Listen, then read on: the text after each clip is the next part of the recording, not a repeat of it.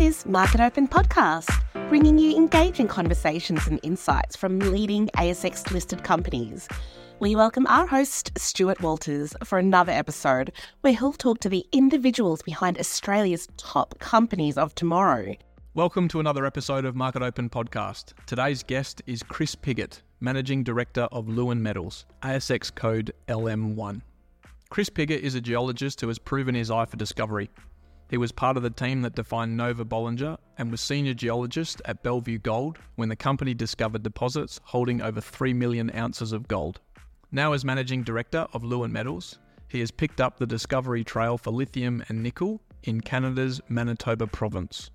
Chris, thanks for joining me today on MarketOpen podcast. Great to be here. Reassays of historical cores at your Cross Lake project have returned multiple instances of shallow, high-grade lithium. What is the history of this project and how did you come to acquire it? Yeah, so we're relatively new to the ASX. We listed in March this year, 2023. And since then, we've been pretty busy across both of our projects. But what we took to IPO was two projects mainly, the William Lake Nickel project and the Cross Lake Lithium project. The Cross Lake Lithium project, we've been able to kind of really advance that project this year pretty quickly, I think. We've done field work, we've done reassays of a bunch of holes out there. And those holes were initially drilled by Tanco in the 80s that had never been assayed for lithium. So when you look at the history of that project, it's an old tantalum prospect. You can look at a lot of examples of companies that are drilling out tantalum prospects that are now lithium deposits or mines. This had a similar type history. People were exploring there for tantalum. They drilled LCT type pegmatites where they intersected these pegmatites where they've got anomalous values of tantalum and tin, but they never assayed for lithium. So as part of our review process and project gen that we did in Manitoba at the time, we identified this project area and we were able to acquire it. And from there, we worked up the project. We found the historic holes that had never been assayed for lithium, and we assayed 9 of those holes of the 23. And I think, importantly, we were the first company to ever really assay those holes for lithium. So we've essentially taken some drill logs, an occurrence, and then now we've been able to demonstrate that there's economic grades of lithium over decent widths there. And from that, some of the highlights include 24.96 metres at 1.09% lithium from 6 metres. That hole had another 9.8 metres at almost 1.2% lithium. And then additionally, there's even zones at 7 metres at almost 2% lithium. And importantly, now we've been out there, done the field work, had all those reassays received. We've got a bit of confidence in the geological model, and we can see that already there's over 700 metres of strike there, more broadly within kind of a 4.7 kilometre strike of LCT pegmatites that we saw when we did our channel sampling and mapping this year. So overall, I think, an ex-tantalum prospect that now is getting a new life as a lithium project. And for us, it's about what's the future. Next year, we've got drill permit in. We aim to be drilling out there in the first half of 2024. So it's kind of pretty exciting for that project now, where it's kind of sat under the radar as a old kind of lithium or tantalum occurrence, and now being rebirthed as a potential lithium find. So why do you think it's not been tested for lithium previously? It's just one of those things. I don't think the work had necessarily been done. It was a bit of detective work. So we did the desktop review and identified that there was the historic drilling. But then the next step of actually trying to locate that core and then resample it just hadn't been done. So through kind of some effort of ours, we went to the geological survey and we found 9 of those holes there. And we had the chat with the geological survey and we sampled them. And I think from our side and their side, from the government side, it's like, well, there's this whole data set sitting in this kind of warehouse. And it's kind of like you save these holes for exactly this type of reason, right? It's these projects, these drill holes are drilled in the past, and all of a sudden commodities become important. And in this case, lithium's obviously a lot more important than what it was in the 80s. And now obviously it's worth something. So us, them giving us the opportunity to sample it, is demonstrates why these kind of geological surveys keep this core. And as a return, they've now got a really exciting lithium prospect, and something that we're going to be progressing through exploration. We'll be drilling holes out there next year. We'll be kind of, investing money into the province, and hopefully finding a deposit or a mine out there. So that's the value of kind of preserving these historic core. And how good is the government to work with, being in a different jurisdiction? Yeah, so both of our kind of focus projects, the William Lake Nickel Project and the Cross Lake Lithium Project, they're both in Manitoba. I think when people think of Canadian exploration companies, they kind of gravitate towards Quebec and Ontario.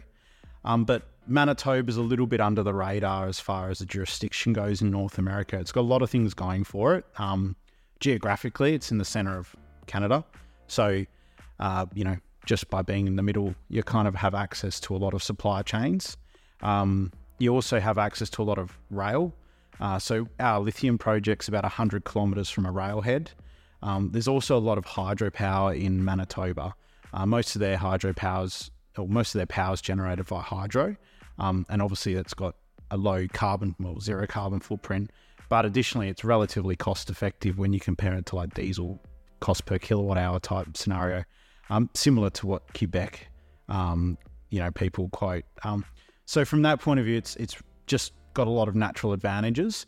But then on a kind of government, operating level, it's been really good. Geologically, it's got, a lot of stuff going for it. It's got the Thompson Nickel Belt, which is, a world-class nickel belt.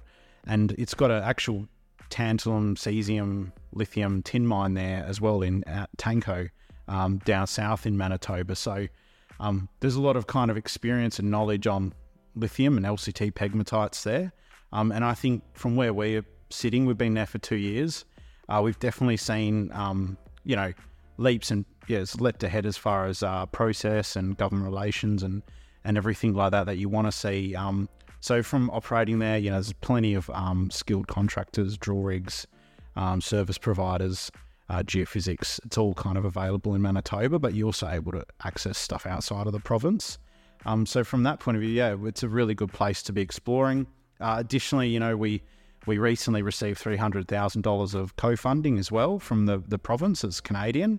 So not only are you seeing at a federal level support for critical metal projects, you're also seeing it like at the grassroots level.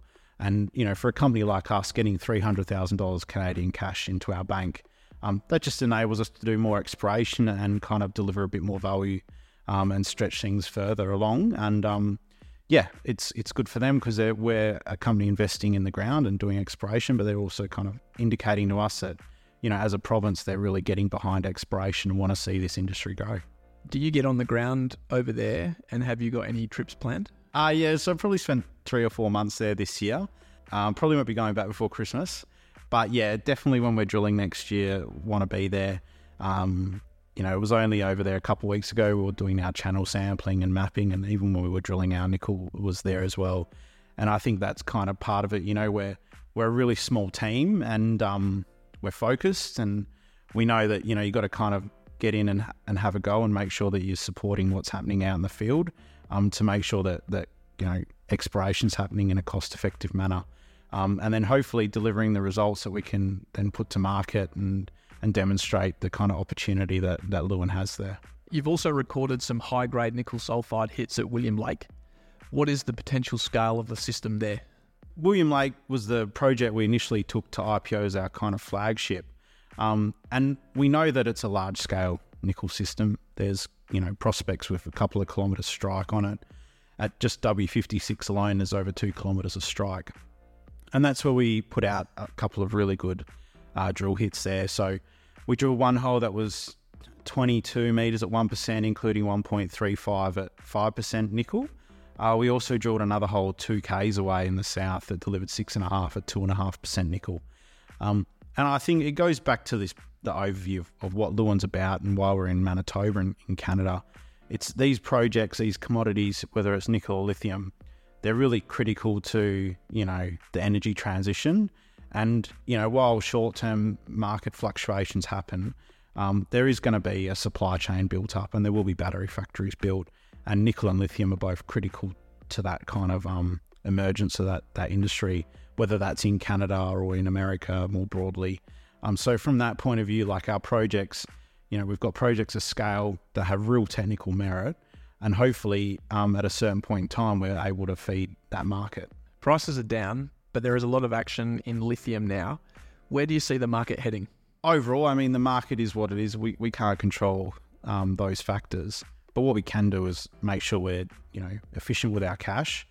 Last quarterly, we've still got $4.2 million in the bank. We've put most of our money in the ground. Our G&A is quite low.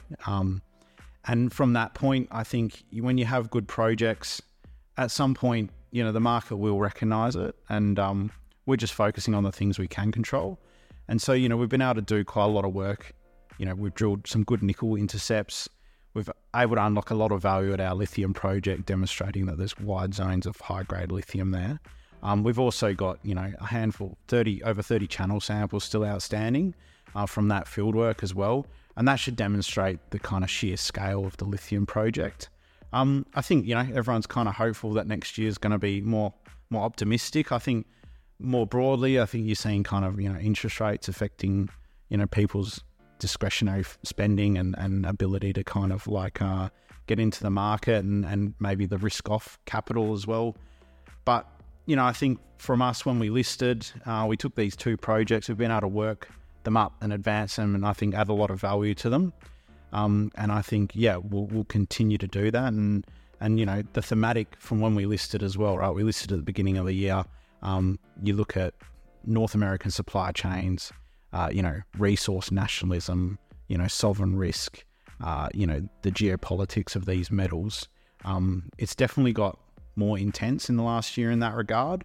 And from that point of view, Leeuwin is kind of well positioned, I think, to ride that wave as North American supply chains develop and things like the Inflation Reduction Act start to become more and more relevant to the pricing of these commodities. So that was going to be my next question. You must feel like you've positioned Leeuwin well for shareholders to capitalise. We're very happy with how it's going, and over the year we've seen some things, whether it's various things happening in Africa or South America, or even Indonesia and nickel. You kind of see a lot of these matters develop in the market, and these companies get hurt by these kind of external factors. And being in Canada, you're in a tier 1 jurisdiction, you have the rule of law, you've got certainty of tenure, you've got kind of a good regulatory framework. It just makes sense that, when you're looking for these metals, doing this work, that you want certainty in that regard. And the risk should be on the geology. That's where you're putting the upside as well. And if you find something, you want to know that you own it the whole way. And from that point of view, Leeuwin being in Canada, it's we're very comfortable with how we've been able to kind of progress the company in that regard. And Canada is a great place to explore. It's relatively easy.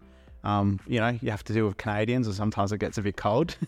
But all in all, it's similar to being you're exploring in a tier 1 jurisdiction, and you're dealing with Western type cultures and rules and regulations. So and I think over time we'll be able to ride that thematic of North American supply chains and the development of critical metals supply chains in North America.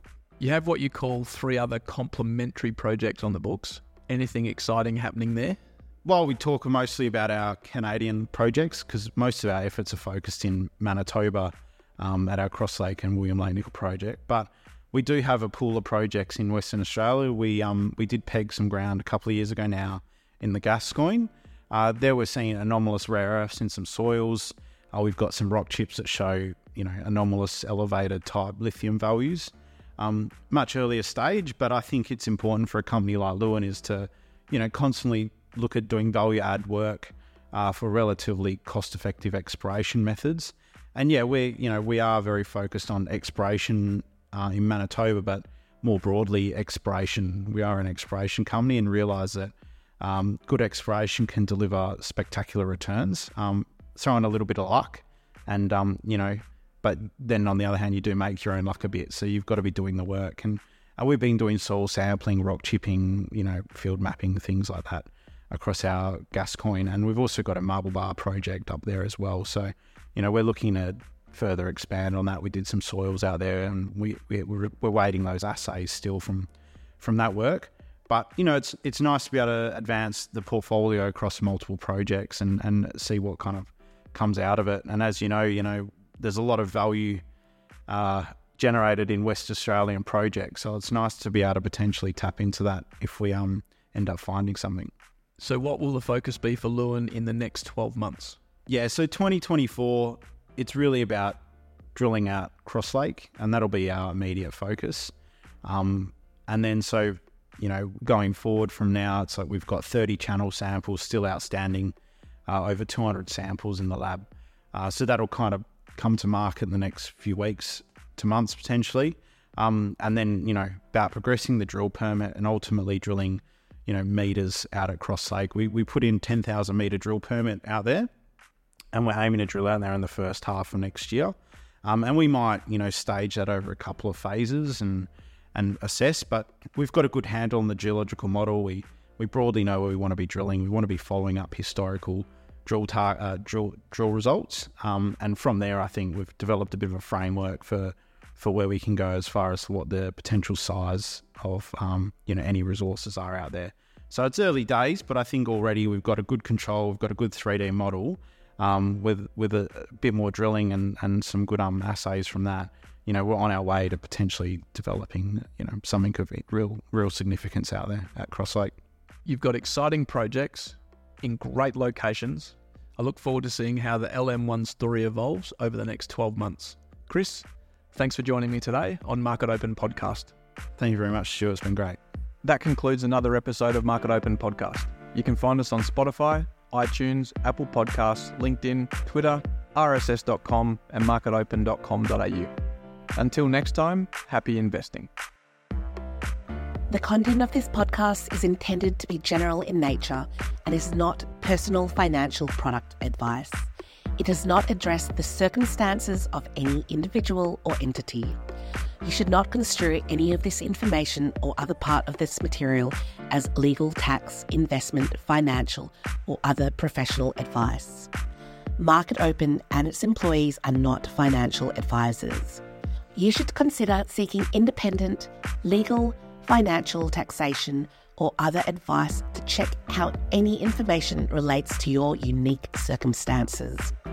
Nothing contained in this podcast constitutes a solicitation, recommendation, endorsement, or offer by Market Open or any third party to buy or sell securities or other financial instruments in this or any jurisdiction in which such solicitation or offer would be unlawful under the security laws of such jurisdiction.